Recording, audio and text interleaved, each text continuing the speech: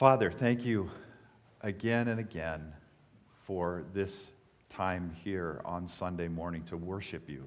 Lord, to worship you in Sunday school. I thank you for what was happening this morning before the service and the great conversation that took place there and the prayer. Lord, thank you for the greeting. Thank you for all the people who have come this morning to serve. And Lord, thank you for these dear brothers and sisters who have gathered on this day. Lord, would you bless our time? I just echo what's been prayed before. Lord, bless our time. We are weak and needy people, and I am above all else this morning. And so would you come and meet us right where we are? And we trust that you will. In Jesus' name, amen. One of the worst disasters in U.S. history was the Johnstown flood of 1889. And I just started reading a book about it, and I found this article this morning. And it was the late 1800s. Johnstown was a thriving town. It was a modest town. It was in western Pennsylvania. Just 14 miles away from this town was the South Fork Hunting and Fishing Club, which was an exclusive club that took an old dam, an old earth dam, and restored it and built up this big, beautiful lake and put expensive fish in it, and they started this club, and it had people for pleasure sailing, ice boating, and game fish. And some of the people that were involved in this club were Andrew Carnegie, Henry Frick, and Andrew Mellon, really the who's who of that day in the steel industry and beyond. Well, some people in Johnstown feared, because as this dam was restored and all this water built up, they questioned the structure of the dam. And they warned the club, hey, you got to take care of this dam. It's going to be a problem. And there were floods that would come, and with floods there would be little breaches in the dam. And at one point, their most prominent member, Daniel Morrell, actually sent some people to investigate the structure of this dam, and found fatal flaws on many occasions, and went and talked to them and said, please repair this dam. And in fact, he said, we'll help you pay for it. Even though it was their responsibility, it was their club, it was something that they did, he said, we'll even help you pay for the repairs. But all the warnings were dismissed, and year after year passed. And it says that in May 1889, there were several days of extraordinarily heavy rains, and by May 31st, management at the club realized the dam was in danger of giving way. But there was little they could do. As Morrell had pointed out, the water outlet at the base of the dam had filled, which was what they filled in years before, and the emergency spillway, which had been reduced in size and covered with screens to prevent the expensive fish from escaping, was now clogged with debris. And it was shortly after that, on that fateful day, that the dam burst, and 20 million tons of water flooded down on that city, that little town with 2,000 people, and pretty much everybody died. It was a horrible, tragic circumstance that really could have been avoided. But it was part of their everyday speech. They knew about the dam, they were concerned about it, and warnings had been given, but it just became part of the background noise. And I think today, the danger with such an incredibly familiar story is that we all know it. Most of us do. We've heard it many times, and we can just nod our heads and say, yes, good stuff, without really taking it to heart. But there's an important message here, and I think we have to press through the familiar to appreciate our great and wonderful God and Savior. And so that's what I'm going to encourage us to do today. I've got 3 points, 2 questions, a correct answer, and a revealing story. So 2 questions. Question number 1, how do I inherit eternal life? Verse 25, and I hope you have your Bibles open or your phones. I'm going to be reading as we go, and follow with me. Verse 25, and behold, a lawyer stood up to put him to the test, saying, Teacher, what shall I do to inherit eternal life? So first of all, this was a lawyer who's asking the question. And don't think in terms of lawyers today. This guy was a full-time religious worker. And so his job was to study God's word. He got paid to study the law of God. And so he knew it. He was a Bible scholar. Well, what was his motivation behind the question? He came to Jesus, and it tells us right here that he wanted to test him. Look with me again at verse 25. A lawyer stood up to put him to the test. You can say he stood up in order to put him to the test. His sole purpose was to test Jesus. So don't think that his motives are great here. In fact, in the next chapter, we see Jesus condemning the lawyers. He starts with condemning the Pharisees, and then one of the lawyers answered him, "Teacher, in saying these things, you insult us also." And then Jesus said, "Woe to you lawyers also." And so they were part of this group of people who were not happy with Jesus. And Jesus, so he comes and he attempts to test Jesus. But regardless of his motive, his question was simple and profound. Is there a more profound question out there? Teacher, what shall I do to inherit eternal life? Test or no test, he's asking the most important and significant question in the whole world. In every way, heaven and hell are hanging in the balance. Jesus later in John 17 said, "This is eternal life, that they know you, the only true God, and Jesus Christ, whom you have sent." This is eternal life. This man is asking, how do I inherit eternal life? Well, what is eternal life? Eternal life is having a relationship with the God of the universe, knowing him, the fountain of living water. There is no more important question. Now, he's asked Jesus this amazing question. He's given him a softball pitch. Okay, now knock it out of the park. Here's this question. How do we inherit eternal life? And what does Jesus do? I would expect Jesus to launch into an explanation. But Jesus doesn't do that. Jesus returned his question with a question of his own. And that's question number 2, verse 26. He said to him, "What is written in the law? How do you read it?" Jesus could have answered his question. But you see what he did? He pointed him back to the Word of God. He said, "What does the Bible say? What does the Bible teach?" And you know what Jesus is doing right there? And it was wonderful to see, especially knowing that I was going to be up here on Sunday morning preaching this text. He's saying the Word of God has everything we need. It's simple. It's understandable. It's clear. What does the Bible say? I don't have to bring all of these extensive arguments. Just what does the Bible say? It's all right there. Isn't that wonderful? We have a word. Just open it up, as Calvin once said, and let the lion come out of the cage. So he points him to the Word. So 2 questions. What shall I do to inherit eternal life? And number 2, what is written in the law? Next came a correct answer, and that's point number 2, verse 27. And he answered him, "You shall love the Lord your God with all your heart, with all your soul, and with all your strength, and with all your mind, and your neighbor as yourself." So what this lawyer, this scholar did, is he scoured the Old Testament in his mind. And he came up with really a summary of the entire law. And in one part, he just quoted from Deuteronomy 6 and Leviticus chapter 19. And the summary of all that is required of us is this: love the Lord your God with all your heart, and with all your soul, and with all your strength, and with all your mind, and your neighbor as yourself. There it is. That's what he said.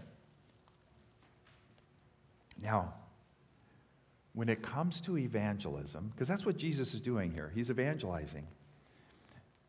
Do you know why it's hard for so many of us to seek to evangelize our friends and family members and coworkers?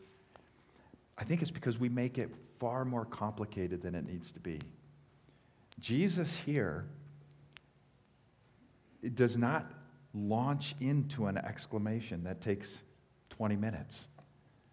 Jesus simply listened and asked questions.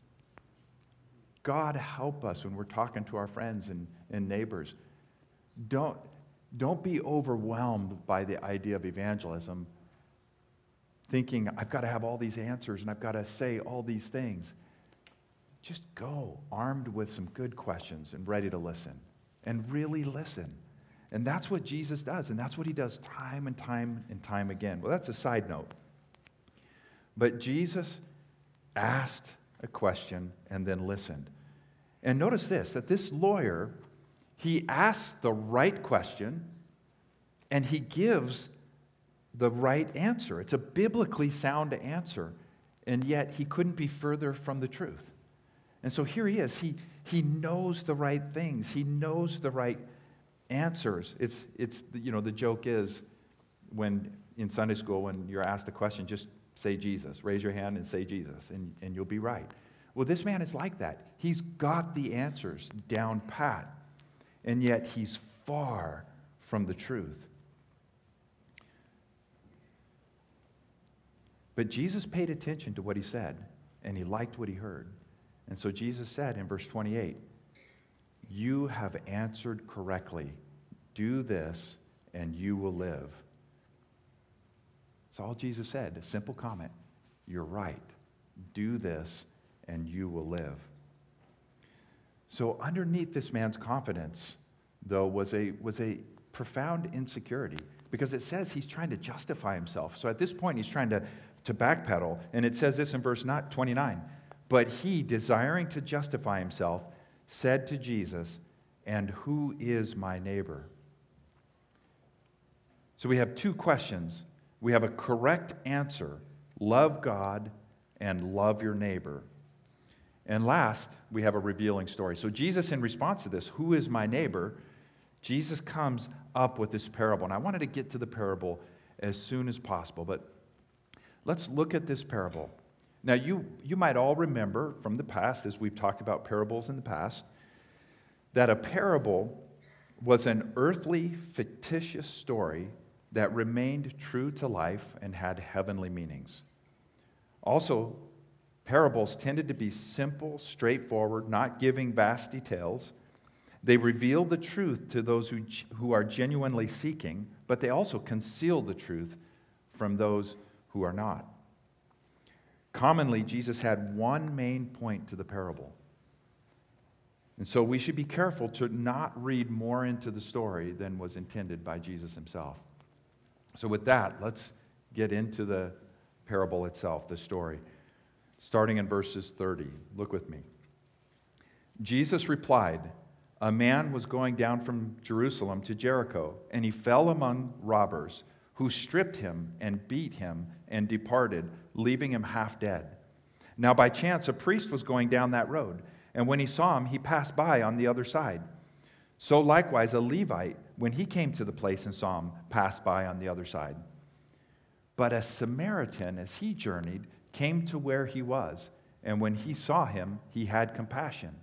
He went to him and bound up his wounds, pouring on oil and wine. Then he set him on his own animal and brought him to an inn and took care of him. And the next day he took out 2 denarii, which was 2 days' wages, and gave them to the innkeeper, saying, 'Take care of him, and whatever more you spend, I will repay you when I come back.'" So let's look at the 3 main characters. So first, the man. We don't know who this man is. We can presume that he was a Jew, and he was traveling from Jerusalem to Jericho. And it's a 17-mile trip that drops about 2,000 feet in elevation. And so it's a downward trip. It's very dangerous. There's cliffs and hills. There's caves for robbers to hide in. And so it was not uncommon for people to be robbed on that road. It was a dangerous road. Well, we're told that this man was on that road, and he was robbed and beaten to near death. So just picture something that's bloody, gory, messy, And it says he's left naked. They stole everything, even his clothes. And so that's the first character. Second character, a priest. A priest was going down that road.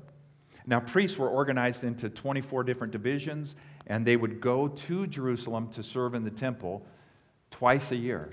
And it says that the priest was coming from Jerusalem. So he's off duty. He's finished his duty. He's going to be on duty again in 6 months. And he's on his way home. And this priest came across this man. Now, of all people, we would expect the priest to step in and help. The priest knew the word of God. Micah 6:8 says to love kindness. Leviticus 19 says to treat the stranger who sojourns with you as the native among you, and you shall love him as you love yourself. This priest knew that. Exodus 23 says that even if it's your enemy's animal, stop and help him with his animal, let alone your enemy. So this priest knows the word of God, and the word calls him to stop and help a stranger. And yet, what does the priest do? He steps to the other side. It would be inconvenient. He stepped to the other side, and he walked on past. Next, we have a Levite, and the Levite was like an assistant to the priest. Same thing. This Levite knew what to do in a scenario like that. And yet, what does this Levite do? He passes by on the other side, leaving this man to die. And then along comes a third character. And one person said, 2 religious people and then a lay person? Perfect. People would have loved that. An anti-clerical attitude would have passed muster. And yet, that's not what happened. It wasn't a lay person, it was a Samaritan. The person who came by was a Samaritan. And think about this. I would expect Jesus, at this point, the Samaritan says, "Who is my neighbor?" I would expect Jesus to pick someone that the Samaritan could say, "Okay, so that's how I should be." Insert self. But this lawyer would not have been able to insert himself at all into the shoes of a Samaritan. Samaritans were a hated people. The Jews prayed publicly against and cursed the Samaritans in their synagogues. It was part of their worship service. Also, rabbis told beggars not to even accept money from Samaritans. Even their money was corrupted. Thus was the animosity between the Jews and the Samaritans. At one point, the Jews were trying to think of something to condemn Jesus. They were just trying to think of the worst name possible to throw at Jesus. And so what did they say? They said, "You are a Samaritan who has a demon." And so what does Jesus do? He picks a Samaritan to be the hero of the story. This is an amazing twist in the story. The lawyer's question was, "Who is my neighbor?" And Jesus does the unexpected. Rather than pick a person and say, "That's your neighbor that you should love," he picks a person so utterly unlike the lawyer, he, again, would not have been able to relate with him at all, and says, "Look at this person. He loves his neighbor." It would have been so offensive, so incredible. We don't have ears to hear how offensive that would have been.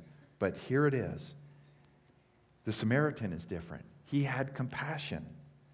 That means he's not just going through the motions. This particular Samaritan saw the man and had compassion on him, a gut-wrenching sense of care for this man. Regardless of what his plans were, he set everything aside and went after the man. What did he do? He went to him. Number 2, he bound up his wounds. Number 3, he poured oil and wine on his wounds. And the oil would have been soothing, and the wine would have been cleansing. And so he's taking all of his supplies for this journey. And then he set him on his own animal. So this is a long trip. It's a 17-mile trip.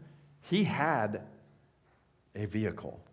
He just gave up his vehicle, and he's walking now. He put this man on his own animal. And we get the sense that the man's unconscious, and so it's not unconscious. It's not like he can even thank him. He's taking care of this man. He brought him to an inn, and then he took care of him all night. Because there he is at this inn taking care of this man. And then the next morning, it says, so picture him nursing him all night long. He's probably on a business trip. He needs his sleep. It's critical. And yet there he is, caring for him, giving up sleep all night long. Which, if you're like me and you give up a night of sleep, it messes you up for several days. Didn't used to. It does now. There he is. And then the next day, he goes to the innkeeper and gives him 2 denarii. He pulls out his own money. I get the sense that that's all he has, because he's ready to pay more, but he doesn't have it. So he gives him basically all that he has. And scholars differ on how long that would have kept him in the inn. But at the minimum, it would have paid for 2 weeks. Maximum, 30 to 40 days. And so he pays for him to continue to receive care. And to make sure he gets the best of care, for those of you who have seen Les Miserables and saw how the daughter was treated, he told him, blank check. Whatever this costs you, I will take care of it when I return. I'm coming back, and I'm going to cover all expenses. So he gave him a blank check. Basically, he said, here's my bank account. Take whatever you need to care for this stranger that I don't know. So after telling the story, Jesus asked the lawyer another question. Look with me at verses 36 and 37. Which of these 3 do you think proved to be a neighbor to the man who fell among the robbers? And he, the lawyer, said, the one who showed him mercy. You see, this was so in your face of the lawyer that he couldn't even mention the name of the Samaritan. So he just says the one. You can just kind of picture him, kind of that one. He can't deny it. The one who showed him mercy. And what does Jesus say? Again, Jesus is on this great evangelistic mission, and he's just asking questions. And he says this, you go and do likewise. You go and do likewise. Now, there's a great warning here as well. And I'm going to go back to that story of the Johnstown flood. Do you know that messages were sent to Johnstown from the club? At this point, they're finally recognizing their mistake. And they sent messages down to the town to warn them that the dam might give.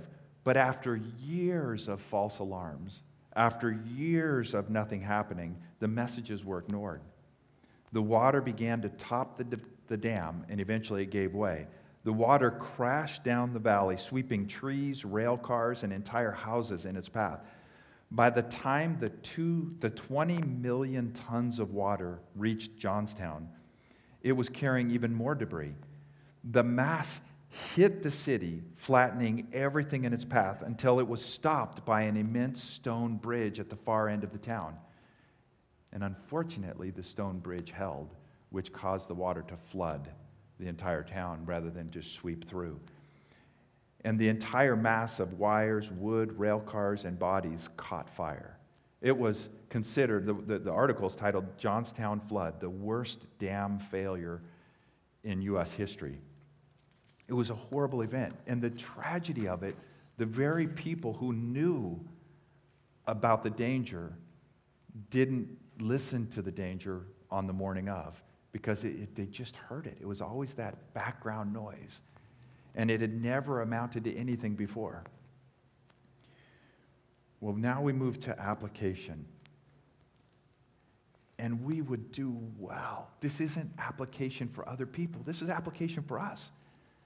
What do we get from this? It's so easy. I can't tell you the number of times I've heard this story and read it, and I mean, I can give some answers in my sleep. But there's something for us here right now. And I suggest 3 things. And there's nothing new here, nothing exciting, but I think it's beautiful. Number 1, fix your eyes on Jesus, our Savior. Fix your eyes on Jesus, our Savior. We see this story. Do you see yourself in this story? There's so many different places where you can see yourself. And I want to suggest, first of all, that you just see yourself as that Jew beaten up, naked, in the ditch. You know that the Bible describes us, before we came to know the Lord, as dead in our sins.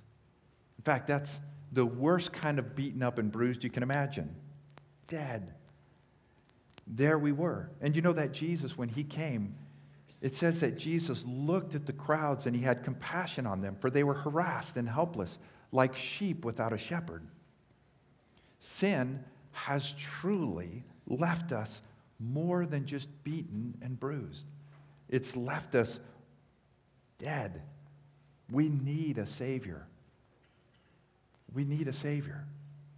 And here we see that Jesus, he is the good shepherd, but I think it's appropriate. You know, in our members' agreement, we say, preach the gospel to yourself every day. Well, look at this and preach the gospel to yourself. When you were dead and helpless, while we were still sinners, Christ died for us. Christ came. He saw us. He came to us. Praise God. If you're a Christian here today, aren't you glad he didn't pass by like the priest and the Levite? He stopped. He took care of us. He bound our wounds. He healed us. In fact, he who knew no sin became sin for us. It's as if he switched places with us. It's as if he said, all of your wounds are nothing. I'm going to take upon myself the eternal weight of judgment that you deserve. Jesus bore it all for us. Fix your eyes on the Savior. Praise God he had compassion. Praise God his heart went out to us. And praise God he gave up everything for us. Everything. Not just a blank check. I'll come back in good health and pay the rest of the bill. He gave his own life. The Bible says that, actually I'm going to read it. It says that he, I'm sorry, now I'm committed. I could have, just a few minutes ago, I could have moved on without it, but I can't now. No, the Bible says that he gave absolutely everything for us in our state. He became nothing.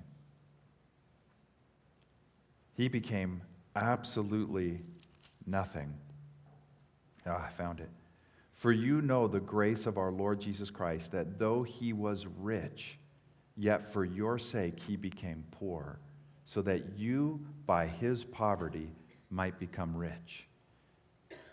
Fix your eyes on Jesus our Savior. Thank him. Thank him again and again. If you're not a Christian here, know that he's not an ogre up in heaven ready to just crush you. He is that Savior who says, come to me, all who are weary and heavy laden, and I will give you rest. That's who he is. Fix your eyes on our Savior. Number 2, fix your eyes on Jesus, our righteousness. You know, this call for us to do this is a real call. That's not just pie in the sky. Hey, I'm just going to say this so that they'll feel the weight of it, and then they'll turn to Jesus the Savior. Yeah, that's part of it. The law is our tutor to bring us to Christ. It's there for us to see and feel the weight of the requirement. But it's also something that we must do. You must be perfect as your heavenly Father is perfect. God is perfect. He can't be around sin. And so we have this incredible call to be that Samaritan and to live like that. But not one of you has. I haven't. And don't kid yourself to think you have. I've talked to many people who have said this exact thing to me. Well, you know, I don't need the organized religion because I follow the golden rule. Love my neighbor as myself. Do you follow that? Do I follow that? I want to. Do you know how many? Just the other day, my neighbor called, And I didn't get the phone call, I think Ann did, but it was like, hey, can you send Dave over? She was having car problems. And first of all, car problems intimidate me.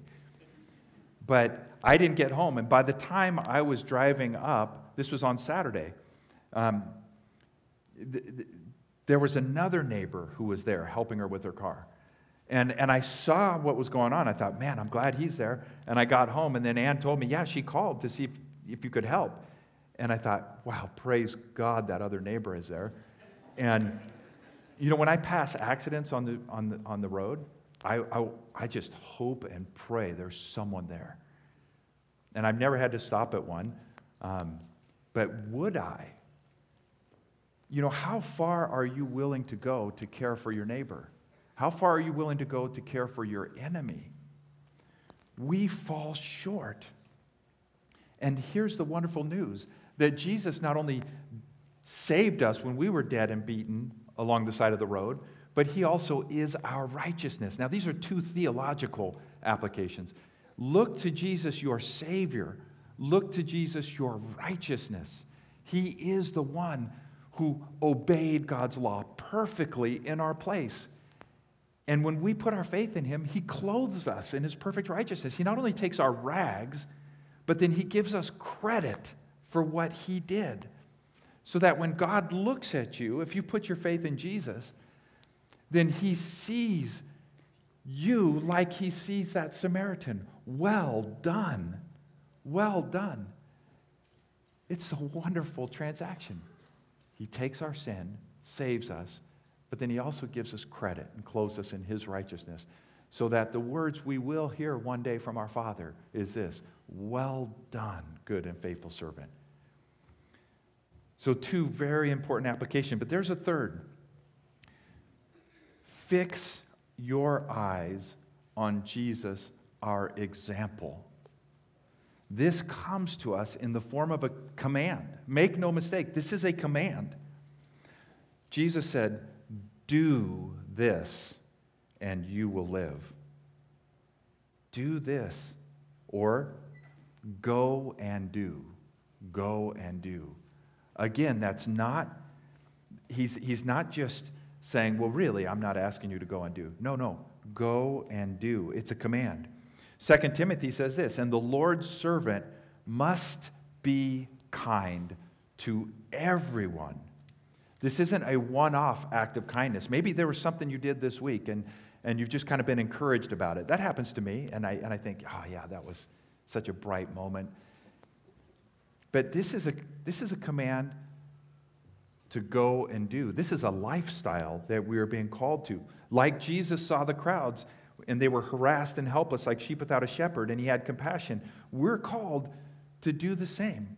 My new life in Christ is a life that involves the following simple command: go and do. It's a life that sees the needs around you, and rather than ignore them, press in, move towards the mess. I love the story in, again, 2 Corinthians. It's this gospel. Jesus gave up everything. Well, right before that, it points to this group of Macedonians. And there was a need in Jerusalem. There was a famine, and they had no money, and they needed really help. They needed help. And it says this, Paul said, we want you to know, brothers, about the grace of God that has been given among the churches of Macedonia. For in a severe test of affliction, their abundance of joy and their extreme poverty. Well, what do you do when there's a need around you? You've got joy and extreme poverty. Does that make you think, well, I can't help, but, what did they do? It says, their abundance of joy and their extreme poverty have overflowed in a wealth of generosity on their part. For they gave according to their means, and as I can testify, Paul says, beyond their means, of their own accord, begging earnestly for the favor of taking part in the relief of the saints. They are extremely poor, and yet they are begging that they can give money that they don't have to support these other people who are in need. Oh, God, for more of that. I want more of that. Joy. Joy, do you know it's more blessed to give than to receive? God, help us to learn that more and more. God, help us to see what's going on. And yes, you're busy. I'm busy. But to stop, put things aside, and to care for those around us. We need help here. Because of Jesus, we are free to say, I'm not okay. I'm the guy beaten and bruised, but I have a Savior who had compassion on me and loved me and gave up everything he had for me. And Jesus became my record of righteousness. I'm clothed in his robes of perfect righteousness. But this same Jesus loves me too much to leave me as a self-absorbed sinner. And he's changing me more and more over time. God, have your way among us. This is the path of true joy, the path of the Samaritan. We need help, don't we? Let me pray. Father, thank you for this wonderful example of selflessness. And Lord, I think I can speak for myself and my brothers and sisters. We need help. Oh God, would you help us to take this to heart? God, may we be people that hold everything that we have with open hands. Our time, our finances, Lord, our service. God, this life is so short. Lord, help us to simply treat others as we would have them treat us. Again, we need your help, but you are a faithful God, and you are at work in our lives, so we praise you for that. And Lord, if there's someone here who does not know you, I pray that they would just look up and say, help, Lord, for you are truly eager to save. And Lord, for those of us here who are kind of like the lawyer or the Pharisee or the priest or the Levite, and who just don't want to be bothered with other things. We might be able to quote the verses, and we might be able to give right answers, but we really don't know you, the Savior, who gave everything, and we certainly don't have love for our neighbors. God, if there's anybody here that fits that description, oh, Lord, have mercy. Lord, open all of our eyes to see our own pride.